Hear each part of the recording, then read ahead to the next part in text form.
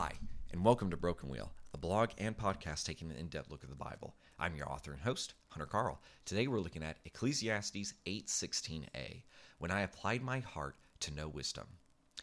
What does it mean to apply your heart to know wisdom? It's not a phrase we typically use or parts of the body we think about being used together.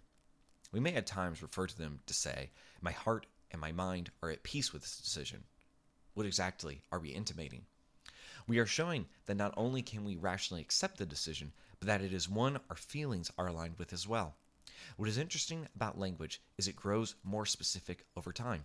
E.g., the Hebrew word for wind is the same word for spirit. Something similar is happening with this word, heart. It doesn't mean just heart. It also means our mind, our center. What is Solomon saying? He pursued wisdom with every part of his being. His will, intellect, and desires were all pulled together in this pursuit. Now, given our rational age, I've seen a lot of people denigrate their feelings or intuitions. Undoubtedly, our emotions can be misleading. Now, given our spiritual emptiness, I've seen a lot of New Age types denigrate their reason. Undoubtedly, our thoughts are not capable of understanding everything. Is anyone getting a sense of deja vu? What am I saying? There are two ways people try to live their life without God. In one way, they try to make themselves like God. They build technological marvels like the Tower of Babel and think by this mastery that they have removed the need for God by becoming Him. Then there are those who see the restrictions on morality as a cage and wish to live in a communal manner with nature, their spirit, or some other force. They lose themselves without God's order and do not know which spirits they serve. This is the hippie movement and seems to be becoming a Gen Z phenomenon as well. Well, what is a Christian supposed to do? We are to pursue the work God has given us with both our mind and heart in accordance with His will. Why did God give us both? Because there is indeed a purpose for both.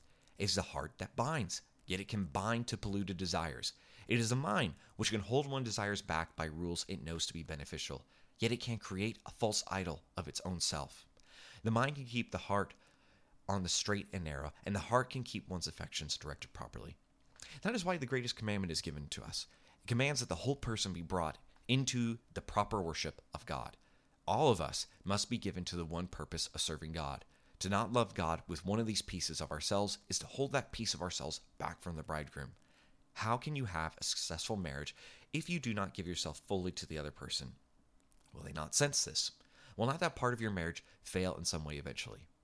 Desire to serve with all of you. If you liked what you heard today, visit brokenwheel.substack.com and sign up to get this podcast and blog posts sent to your email. The podcast is also available on iTunes and Spotify. Please rate and review us there. If you want more of my writing, visit the About page on our website to read short stories I recently published in journals such as the Blue Mountain Review. Thanks, and have a great rest of your day.